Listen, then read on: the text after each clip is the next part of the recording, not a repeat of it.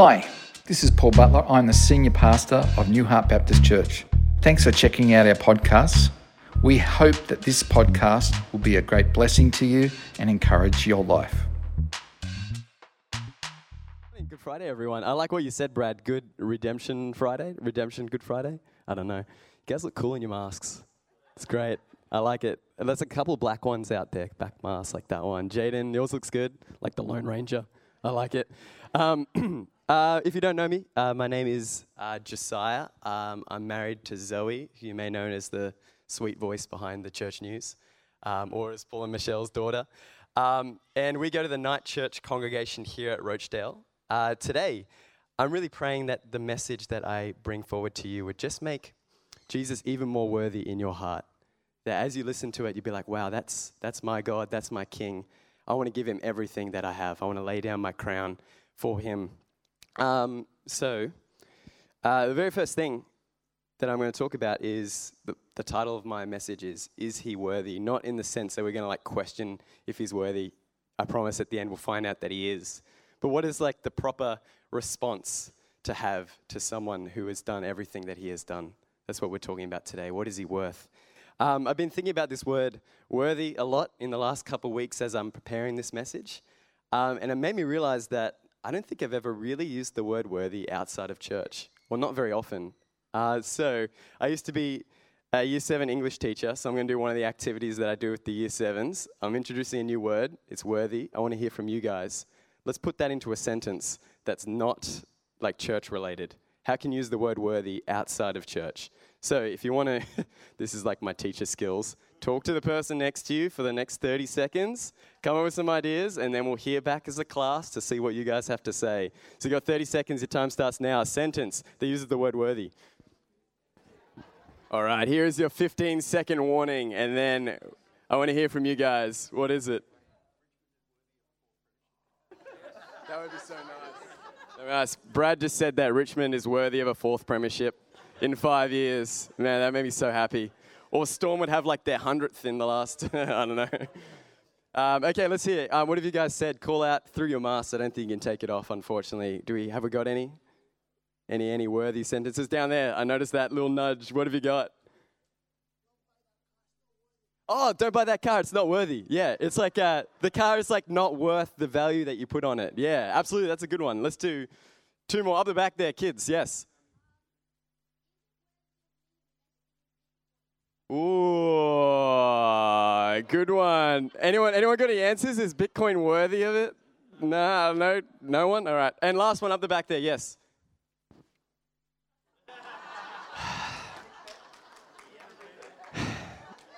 Every single time. For those who didn't hear, she said, I'm a Year 7 teacher. Can you put worthy into a sentence? Man, that's my waking nightmare right there. Okay, so we've got these ideas that Richmond is worth. Their value is 4 premierships in 5 years. Hallelujah. The value of the car is it's not worth it. So it doesn't have the right value. And up the back, is Bitcoin worth your time, worth your money, worth your energy? So yeah, we've all got this idea that worthy actually is to do with value. So if something is worth it, it's worth a significant amount of value. Let's just go on to a parable that's in the book of Matthew, 1 or 2 sentences long, very quick. It's up on the board for you, Matthew 13:44. I'm going to summarize it. In this parable, a man walks into a field, and he notices that buried in the field is this marvelous, marvelous treasure. And this man is so happy that he runs off, he collects all that he has, and then he goes to the person who owns the field and says, I want to buy your field. And so he buys the field, and he now has his treasure, but the price he had to pay for it was his entire life. Everything he had was the value he's worth putting down for this treasure that's in the field. So it makes you think. What would you have to find in a field to go away, to take everything that you had, just so you can buy this treasure? I think it's a really interesting parable. And it ties into what I'm talking about today. My wife designed this picture. I think it's really cool. It's a cool story. I was driving home. I was thinking about my sermon and what would be a really cool design is a bunch of crowns and then another crown on top. And I go home and I kid you not, Zoe shows me the design and that's exactly what I had in mind. So that's pretty cool. And what it represents, it's all the elders in the book of Revelation, which we talk about in a second, laying down their crowns at the foot of Jesus and saying, actually, I'm giving up my own rulership of my life and I'm giving it over to you. So we're actually going to get to that. Just checking my notes to see that I've talked about everything I need to talk about at this point. Yep, let's start reading the Bible. So this is a really cool passage. Starts in Revelations 4. We're going to go through to Revelations 5, so if you want to follow along. Revelations 4, 9 to 11. Whenever the living creatures, which are angels in this case, they explained them a little bit earlier, they're pretty strange-looking angels. Whenever the living creatures give glory, honor, and thanks to him who sits on the throne and who lives forever and ever, the 24 elders fall down before him who sits on the throne and worship him who lives forever and ever. They lay their crowns before the throne and say, "You are worthy, our Lord and God, to receive glory and honor and power, for you created all things, and by your will they were created and have their being." So already in this first passage that we're looking at, this is just a quick note just for free, that Jesus is worthy of all glory and honor and power because he is the one who created everything that we see. It says in John that through the word, the whole world had its being. So it's just really cool that Jesus is the creator of the world and the creator of every good thing. And that's one reason why he is worthy of everything that we have. But we're going to keep going through to the next chapter, 5, 1 through to 6. Then I saw in the right hand of him who sat on the throne a scroll, we sang about that today, with writing on both sides and sealed with 7 seals. And then I saw a mighty angel proclaiming in a loud voice, "Who is worthy to break the seals and open the scroll?" But no one in heaven or on earth or under the earth could open the scroll or even look inside it. I wept and wept because no one was found who was worthy to open the scroll or to look inside. Then one of the elders said to me, "Do not weep. See, the Lion of the tribe of Judah, the Root of David, has triumphed. He is able to open the scroll and its 7 seals." Then I saw a lamb, looking as if it had been slain, standing at the center of the throne, encircled by the 4 living creatures and the elders. I'm going to jump down to verse 12, which is the song that they sing for the Lamb. And in a loud voice they were saying, "Worthy is the Lamb who was slain to receive power and wealth and wisdom and strength and honor and glory and praise." It's a really, really cool little story that we got there. It's kind of the culmination of the whole Bible. The whole Bible is leading up to this point where you see the Lamb of God enthroned and receiving all power, wealth, wisdom, strength, honor, and glory and praise. So if we're to figuratively go back to our field, and you walk into that field and you see a lamb that has been slain, this lamb that has been slain, the price you would have to pay for this lamb is all power, wealth, wisdom, strength, honor, glory, and praise. That's what he's worth. That's what he's worthy of. So what I'm going to do now is I'm actually just going to break down this passage and we're going to talk about why is he worthy, what has he done, what does this story mean. We'll just recap it real quick. We've got, there's all these angels, 4 angels, and then all of God's people singing together in a room. And then there's this scroll that no one can open. And then John, he starts to cry. John is the guy who wrote Revelation, starts to cry because no one is worthy to open the scroll. And then it's revealed that the one who can open the scroll, he says, look, it's the Lion of Judah. He goes expecting to see a mighty lion, but instead he sees a lamb that had been slain. So that's the story that we've got. So we're just going to unpack what that means and talk about some reasons why Jesus is worthy of it all. So the first reason, the lamb that was slain defeated the powers of sin and of death. So we sang that in the song before. It's a really great song. I just want to say thanks to the worship team for leading us so beautifully. The song, Is He Worthy? It said, do you feel that the world is broken? And do you feel the shadows deepen? And do you wish that it could all be made new again? I think we could all agree that when we look out into our world, that we see that things aren't the way that they should be. That we've got brothers fighting against brothers, nation against nation. We've got mankind destroying the good creation. And even in ourselves, sometimes we lie, sometimes we steal, sometimes we try to bring others down. Things aren't right with this world. And what the Bible calls that is sin, which is just a word that means we're falling short of the perfect plan of what God wants for us. And so that's why the book, and then sin, when it's fully revealed, it says in James, sin when it's fully grown leads to death. That's the natural outcome of sin. So the decay that we see in creation is all due to this sin that is inside all of us. And then in Revelation, that's why John's crying, because he looks out into the world and he says, actually, this world, it's not the way that it should be. And there's no one who is worthy to open this scroll. And what the scroll represents in the story is actually God's plan for how he's going to fix the world. But there's no one in all the world who is worthy enough to open the scroll. Only one who is perfect, who had never committed any sins, could open that scroll and enact the plan to save God's world. And if you read on in the book of Revelation, God's plan is that sin and death would become even more stronger in our world, but eventually someone would come and they would conquer it. So we want that person. The whole Bible is waiting for that person who's going to fix this problem of sin and death in the world. And then John turns and he expects to see a mighty lion who's going to conquer all the problems of the world, but instead he sees a lamb that had been slain. And so this is where Jesus comes into our story. It says in the Bible that God himself was born as a man, born as a baby. He lived his entire life, never committing any sin, living the perfect life. But still, he was taken in the middle of the night by his captors. He was beaten, he was mocked, he was scorned, he was spat on. They dragged him up to a hill, and they lifted him up, exalted him by crucifying him, putting nails through his hands and through his feet. And people would, walk past and they'd laugh at him, and his captors divided his clothes amongst themselves. It's the worst death probably that someone has ever died, and that was the Son of God. And it's in this moment you see that it seems like all the worst things, all the sin that has ever happened in all of history happened to Jesus. And that night, the person who didn't deserve it was the one who felt the full force of it. And it says in the Bible, as we read before, that the sky went dark. And imagine that all of the sin that has ever happened, all of your sin, is just descending onto Jesus in that moment. And it rests on him, and it says in that moment, it says in Romans 8, that God condemned sin in the flesh of the Messiah, and he dies. And he takes down all the sin of the world with him. But to show that he had power over sin and death, 3 days later he rose again. So that sin that leads to death, he actually showed that he had power over it, and he could rise again.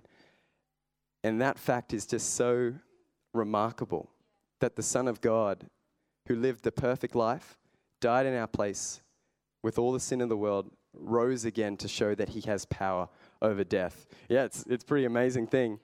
And I think I can hear people saying, it's their own voice in my head saying, but there's still sin and death in the world. Did he really conquer it? I think you'd have to look into the resurrection yourself and to see if Jesus rose again, that shows that he does have power over death. And it says in the Bible that the same power that raised Jesus from the dead lives in us. And so if we turn and believe in him, like it says in everyone's favorite Bible verse, John 3:16, if we just believe in him, we will not perish, but we will also have eternal life. So that just leads to my question. We're talking about, is he worthy? If you met the person who had conquered sin and death and rose again to show that he has power over sin and over death, what would you give to that person? If you found him in that field, like we said at the start, what would you give over to him? What is he worth to you? The next reason why this passage is talking about why Jesus is worthy, and Brad wonderfully put it before, the lamb that was slain has forgiven us for all of our sins. And I'm going to do a bit of emotional whiplash and go from the story of history of Jesus defeating death to my one really trivial story that I have. I think every good sermon needs a good anecdote. But I was hanging out with some friends a couple months ago at South Bank. It was a Thursday night. The sun was shining. I was pretty happy. I go down to Dock Street. I don't know if that's where you guys park when you go to South Bank, but I go to Dock Street, down by the river. I get out of my car. I go up to the, the parking meter, and I put in my number plate, and I'm putting in, and I'm like, yeah, I think that's it. And I walk off. I put in the maximum amount of time so that there's no way that I'm going to get a ticket. It was like $9 or something. It's pretty expensive, but it's all good. And I go off, have a great time, and I come back later. I'm walking up to my car, and I see a little white ticket that's sticking out of my windscreen wipers. And I go up, I look at it, $133.45 I have to pay. And I realize in that moment that I made a huge mistake. And I hadn't put my number plate in correctly. And I'd swapped the letters and the numbers around the wrong way. So, yeah, it was pretty bad. So the next day I'm on the phone for about an hour, just waiting on the call line with Brisbane City Council, waiting. And eventually they're like, actually, you've got to fill out an online form. I'm like, oh, great. And so I hang up and I do this online form. I have to prove that I paid the bank statement, all this stuff. I'm not believing that I'm actually going to make it happen, but I'm like, it's worth a shot. I've got 28 days to pay the fine. And it gets to day 27. I'm driving home from work. I'm like, you know what? I think I just got to own this mistake. I just got to pay it. I got to pay that fine. And I get home, and there's a letter for me from the Brisbane City Council. I open it. The first line says, "It is the responsibility of the driver to make sure that all details are correctly inputted into the parking meter." I'm like, great. It's like rubbing salt in the wound. It's like, fine. Okay, and I get to the end, and it says, "Your parking fee has been absolved." And yeah, that's the reaction I had. Inside myself, I was like, wow, I'm free. I don't have to pay this fine anymore. And it made me think in that moment that, geez, that's the price. Imagine all of your sins that you've ever committed, just gone, absolved, as if they've never happened.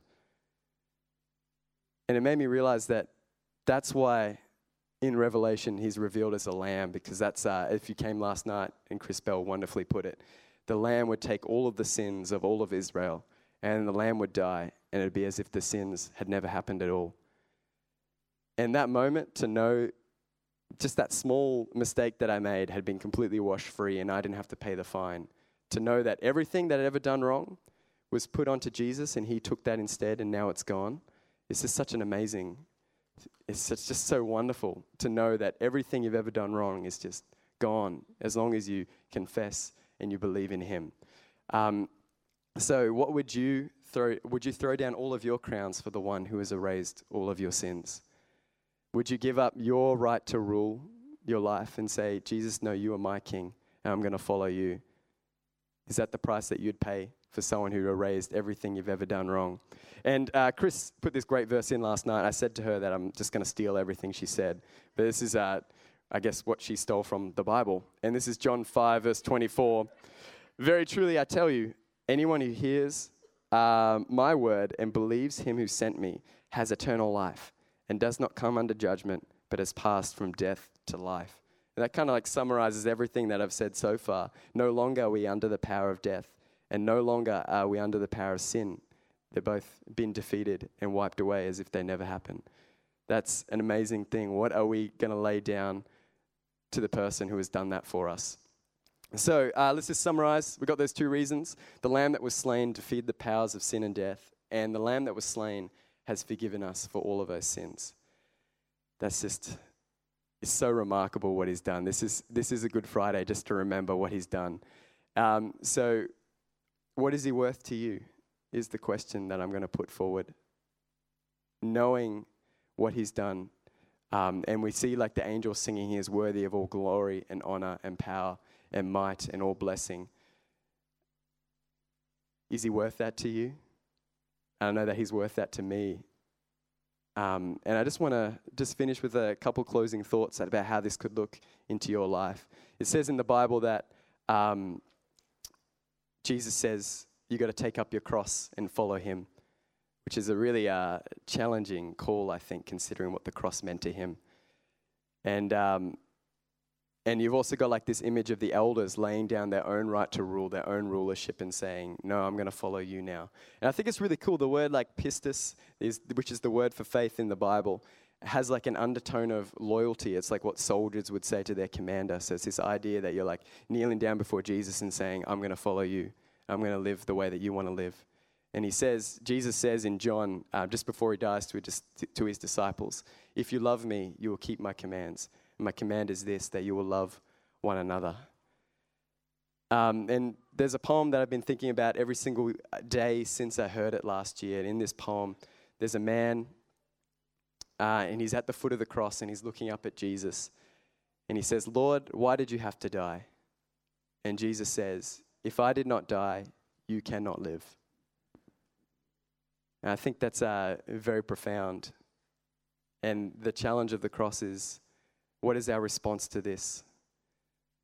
So as we go into communion, I just encourage you, everyone here, just to think, what is the price that I'm willing to pay? What crown am I willing to lay down to follow the one who has given everything for me? And just one final thought that I'd love us to think about as we go into a time of communion as well. Let's go back to our original parable that we talked about, the parable of the field, where a man walks into a field, finds a treasure, and gives his whole life to buy this treasure. Imagine that instead God himself walks into that field and he finds a treasure, and the price he's willing to pay is to lay down his whole life for this treasure. And the Bible says that that treasure is you. So I'm just going to pray, and then I'm going to invite Paul up to give the communion. So if we could all just bow our heads, close our eyes. Dear Heavenly Father, thank you for this incredible word that you've given us in Revelation, that you are the Lamb who was slain, that you are worthy of everything, God, and that you are the one who is going to put the whole world right, and you are the one who conquered death, and you are the one who has erased all of our failures, and you are the one who did that all for us, laying down your life for us. And I just pray that the reality of this word would just change us, and we would give you what you are worth. I just pray for just a holy understanding of who you are. And again, just thank you for everything that you have done for us. In your name, amen.